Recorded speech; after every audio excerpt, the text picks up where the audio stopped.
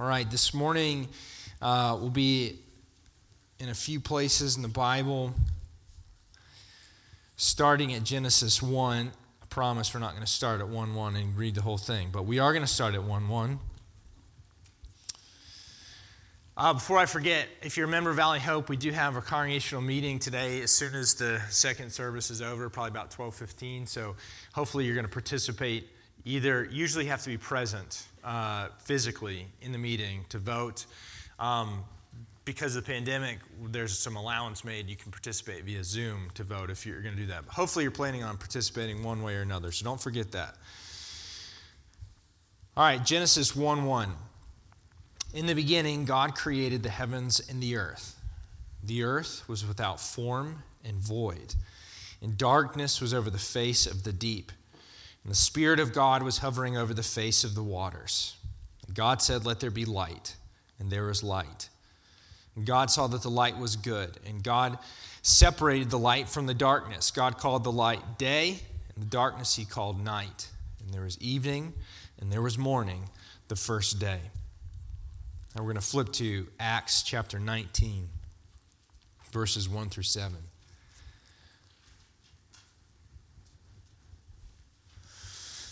And it happened that while Apollos was at Corinth, Paul passed through the inland country and came to Ephesus. There he found some disciples, and he said to them, "Did you receive the Holy Spirit when you believed?" And they said, "No, we have not even heard that there is a Holy Spirit." And he said, "Into what then were you baptized?" They said, "Into John's baptism." And Paul said, "John baptized with the baptism of repentance, telling the people to believe in the one who is to come after him, that is Jesus." On hearing this, they were baptized in the name of the Lord Jesus. When Paul had laid his hands on them, the Holy Spirit came on them, and they began speaking in tongues and prophesying. There were about 12 men in all. And now our last reading is from the Gospel of Mark, chapter 1, verse 4. John appeared, baptizing in the wilderness and proclaiming a baptism of repentance for the forgiveness of sins. And all the country of Judea and all Jerusalem were going out to him, were being baptized by him in the river Jordan, confessing their sins. Now John was clothed with camel's hair and wore a leather belt around his waist and ate locusts and wild honey. And he preached, saying, "After me comes he who is mightier than I, the strap of whose sandal I am not worthy to stoop down and untie. I've baptized you with water, but he will baptize you with the Holy Spirit." In those days, Jesus came from Nazareth of Galilee and was baptized by John in the Jordan. When he came up out of the water, immediately he saw the heavens being torn open and the Spirit descending on him like a dove. And a voice came from heaven, "You are my beloved Son. With you I am well pleased." Let me pray. Lord God, we thank you for this word. We thank you that your scriptures have life and power, that they split us open, and that they are our great healing. And God, we trust this because they come from you. We ask that our hearts would be open before you, that our ears would be open, that we would hear and receive your word, and we would respond with love. Thank you, Jesus. Amen. I want to invite any child to come up here. Any and all of them. Just right over here, not too far. Anybody? You can do it. I won't bite. Hope, come here. Come on. Remove this slowly.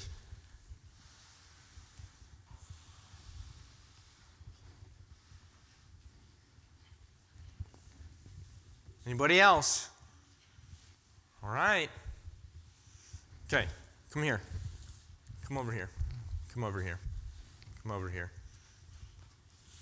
You want to see? Can you see here? You can use this step. Hope, you want to use this step? Okay. Tell these people, because they can't see. What's in here? Dirty water. Hey, Water. What is it? Water. Water. Do you agree? Yes. Water. Yes. Water. Water. Okay. Water? Yes. Is it water? Yes. Okay. It is dirty water. I will admit that. Okay. Touch it. What does it feel like?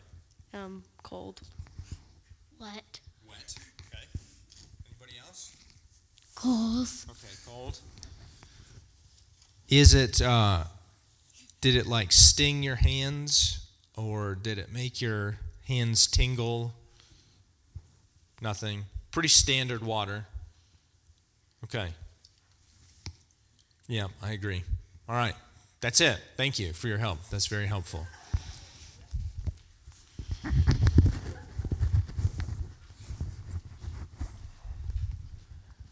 Today is the feast of the baptism of the Lord. If you didn't pick that up from the readings today, the baptism of Jesus is where the lectionary takes us. We are in what's called the season of Epiphany. On January 6th, we remember the visit of the Magi to Jesus' home when they were bringing their gold, frankincense, and myrrh. And Epiphany means revelation. Epiphany, the symbol of Epiphany is the star. And what we remember is that God sheds his light on both Jew and Gentile, but especially the Gentiles. God is bringing them into the story of Israel. When we see these foreigners come to the manger, not the manger really, to the house and to meet Jesus with Mary. And this season is about the revelation of who Jesus is for all people. And today, in that season, we talk about the baptism of the Lord, the baptism of Jesus. And we're going to talk about these baptismal waters. Now, I've just had independent witnesses verify that these waters are, in fact, just regular water. Maybe, in fact, dirty water, as my daughter said. This is just water sitting here in our baptismal font. There's nothing particularly extraordinary about them. And yet, what the scriptures will say is that the waters of baptism have something intrinsically powerful about them because of what we look to today. What happens to you as a Christian is tied up on what we look at today because of what happens to Jesus. And what happens to Jesus then brings us into and connects us to something bigger, larger than ourselves. The lectionary actually clues us into the power of this with our first reading in the book of Genesis by opening with the creation of all things.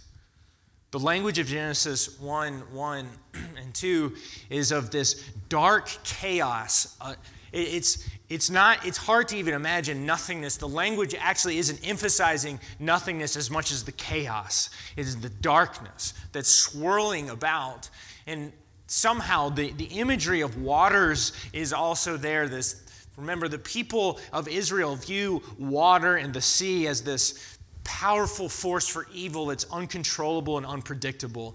And so the imagery that the writer of Genesis is using is that everything in the universe was this roiling chaos of darkness. And yet there's this figure there, hovering like a bird over the face of the deep.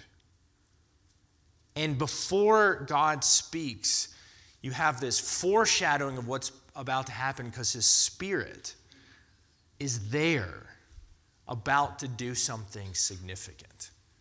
And in the darkness, God speaks into existence light. Just with the force of his words, he makes something entirely new out of what was darkness and chaos and uncontrollable evil. And of course, the creation narrative runs on from there. When the Gospels talk about the baptism of Jesus, they will use similar language to point us forward to the reality, they say, that Jesus is doing something just as cataclysmic and significant as the creation of the whole universe. That in what Jesus is about to do, something is going to happen that was not at all there in the universe. He is going to speak into, by the force of his whole life, something into existence that was not there before. So the Gospels will use imagery to tell us that Jesus' story is not the birth of a mere person who is living as every other person has in humanity, and then he dies and he's special when we look upon his words. What they're saying is, with his life entering into the scene, it is as if God has spoken into the darkness and chaos and brought out something entirely other than what was there before. The preacher who we attend to in Mark chapter 1 is John the Baptizer. And he is calling the people of Israel to something they recognize. John is not the first person to baptize people. It's not like John was walking around and saying, "Hey, you should be baptized." And they were like, what? What are you saying?" They knew what baptism was. They'd seen it before. They'd heard of it before. We have evidence of baptismal sort of troughs in settlements from before Jesus was born. They know what baptism is. And it's a rite of purification and repentance. And John is calling them to that. But, he says, when Jesus comes into the scene, when Jesus comes to the edge of the baptismal waters, John says there's one coming, this one, who will entirely change the nature of baptism so that you are not just baptized for purification, but somehow you are baptized by the Spirit who hovered over the waters of chaos and darkness and who remade everything and created everything from nothing. That's why in Acts chapter 19 that we read, Paul is so insistent. The men in Ephesus, these 12 men, understand that being baptized in John's name, into John's baptism, is not really what they need. That is nice. It's a useful symbol. But when you're baptized into the name of Jesus, everything changes entirely. That, my friends, Paul says, is what you need.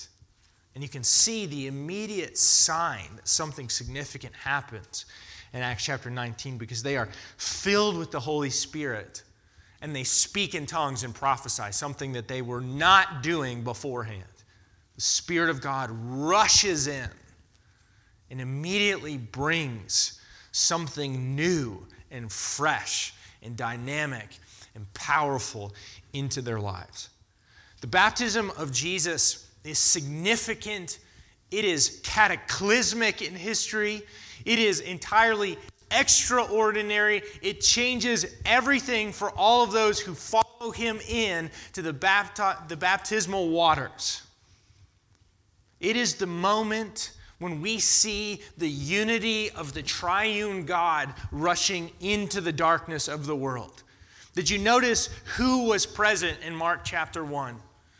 The Son is baptized, the Spirit descends, the voice of the Father comes from heaven. It is a moment when the triune God, Father, Son, and Holy Spirit rush into the story himself and proclaim the presence of God in the midst of humanity. Why is Jesus baptized? Why is he baptized? John says you should be baptized for repentance and forgiveness of sins. We believe Jesus had no sin to repent of. Why in the world is he being baptized? In fact, in Matthew's gospel, this is pretty much the question that comes out of John's mouth. Why in the world am I baptizing you? You should be baptizing me. And Jesus speaks that he has to fulfill something that needs to be done, the fulfillment of all things for his people that come afterwards. And what you need to see when Jesus comes into the waters is not just himself, but you and me and all of his people. We do not believe that Jesus was just a person who heard good messages from God. We do not believe that Jesus never existed before the moment he was born from his mother's womb, from the moment he was conceived in his mother's womb. We believe that God the Son has existed from all of eternity past. And that in Genesis chapter 1, when God is speaking and the Spirit is hovering, the Father is speaking, the Spirit is hovering, and when it says that God said, the word that he speaks is the Son. And so Jesus is not coming onto the scene for the first time ever. He has existed for all of time. He has never had a beginning in and of himself. Like the Father and the Spirit, he has existed forever, and yet he becomes one of us. Not like us, because here's the other thing we don't believe. We don't believe that Jesus was kind of like us. It's not what we believe. We don't believe that he was kind of sort of invisibly out there and then kind of shape-shifted into what looked like a person. We don't believe that he took a little bit of what you and I are and a little bit of what God is and sort of mashed it together and made some new blend. That is not what we believe. We believe he was all of who he always was, the Son of God, and all of what we are, a person, a human being. He picks up all of our humanity. Not some of it, but all of it. And so when Jesus goes into the waters of baptism, he carries with him everything that you and I are. Because what Jesus wants to do is an act so big and so universal and so powerful, the only right image to have in your head is Genesis 1. It is that massive what he is doing, because he is bringing my humanity in to the Godhead. He is bringing with him me, carrying me up into where God is. And so when the Spirit descends and the voice of the Father says, I am well pleased, it is speaking to my humanity that all of those things are happening. So the baptism of Jesus is the incredible moment where you and I are carried into the waters and we are united into the story of Jesus himself. So that later, Paul will write in the book of Romans, when you die, it's his death that's already been died on your behalf for you. And when Jesus is resurrected, it's your resurrection that happens then and will happen again. Baptism brings you in to all of those things, ties you up into the story of Jesus, and acts as a bridge from here to the very center of God's being. The baptism of Jesus is not some strange note in his story. It is a creation story. And this one is the second Adam, the last Adam, the beginning of a new kind of humanity that finds union with God himself. It is surprising and shocking and disorienting in the magnitude of its power. And yet, let's think about what is in this bowl. It's just, kids, it's just water, right? Just want to confirm. It is just water. It's plain and ordinary. And the water that Jesus waded into in the Jordan River, dirty old river water too. How can something so ordinary be a place where the divine meets the human? And that is the power of what God does in the world. He takes ordinary and plain and brings his own supernatural presence there. Gregory Nazianzen, a theologian from the 4th century, he says when Jesus walks into the waters, He sanctifies the waters for his people for all time. So that the water of our own baptism is the water that swirled around his own legs and dripped off his own head. Jesus takes what is ordinary and does something extraordinary by bringing the presence of God. We are baptismal people. I am not special. Yes, everybody's special. Everybody has unique. Okay, everybody's special, which means that nobody's special. I am not special, okay? I am ordinary and plain. And God loves to get in the water with people like me and do something that is about him and not me. So if you are saying here today, I'm not very special, I actually have a lot of sins to repent of, I'm not very holy, I don't know why God would ever choose me, you are the perfect candidate to be in the water with Jesus. He loves plain old, dirty, cold, uncomfortable, non-special water to be baptized in. And he loves plain old, fallible, messed up, simple people like you and me. And you and I are the kinds of people that Jesus takes up by the scruff of our neck and drags us into the very heart of the life of the triune God. That is the shocking proclamation of Jesus' baptism, is that the Spirit of God now lives inside you and me, and the voice of the Father that has eternally said, "This is my beloved Son, in whom I'm well pleased," now speaks to you, son or daughter, and says, "This is my beloved child, in whom I am well pleased." This is the very mystery and the simplicity and the majesty of what Jesus' baptism does for you and I. We get all of it. Sons and heirs made out of slaves and commoners. This is what the baptism of Jesus wins for you and I. If you are here today and you know that you have been weighed down by your ordinariness, your ordinary life, your flawed and your frail life, and you know that you have lived in your own strength, your own sense of identity, out of the old humanity that existed before. If you know that, and you know that you want to be filled to overflowing with the infinite life of God, that is before you today. This baptismal font is not here because we don't have anywhere else to put it. There are closets that we could put it. We put it here so that when you and I come in to worship, we see and reminded that we can wear Jesus' name on our forehead and have his life in our life. So if you have been weighed down by sin and by sorrow and by grief and the ordinariness of your own life, turn today to Jesus and let him take you up and take you in.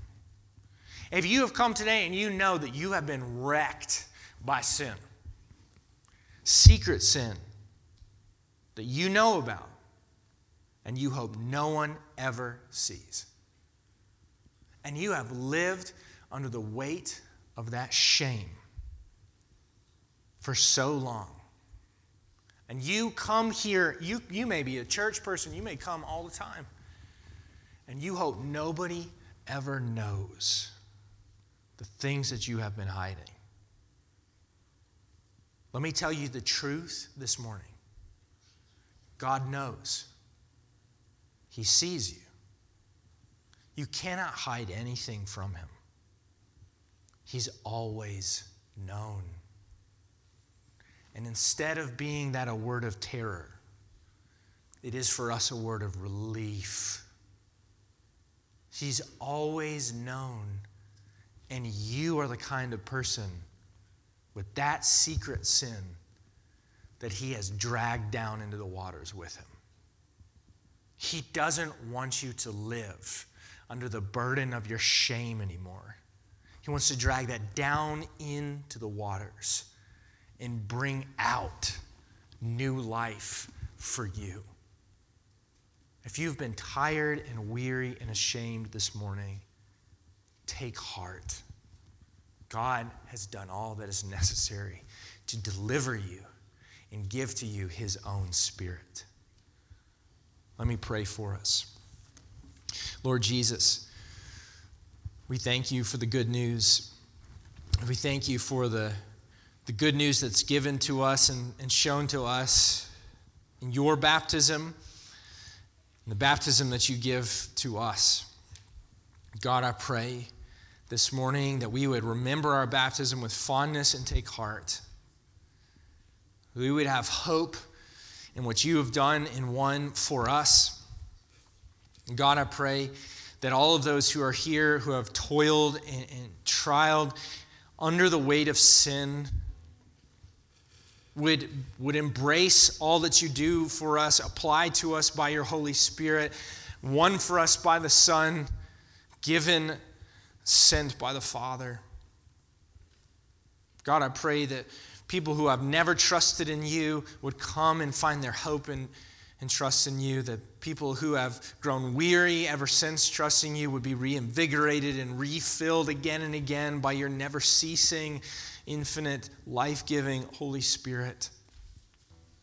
God, make us a people who are united together in our experience, not just in our ideas, but in our experience of your good grace.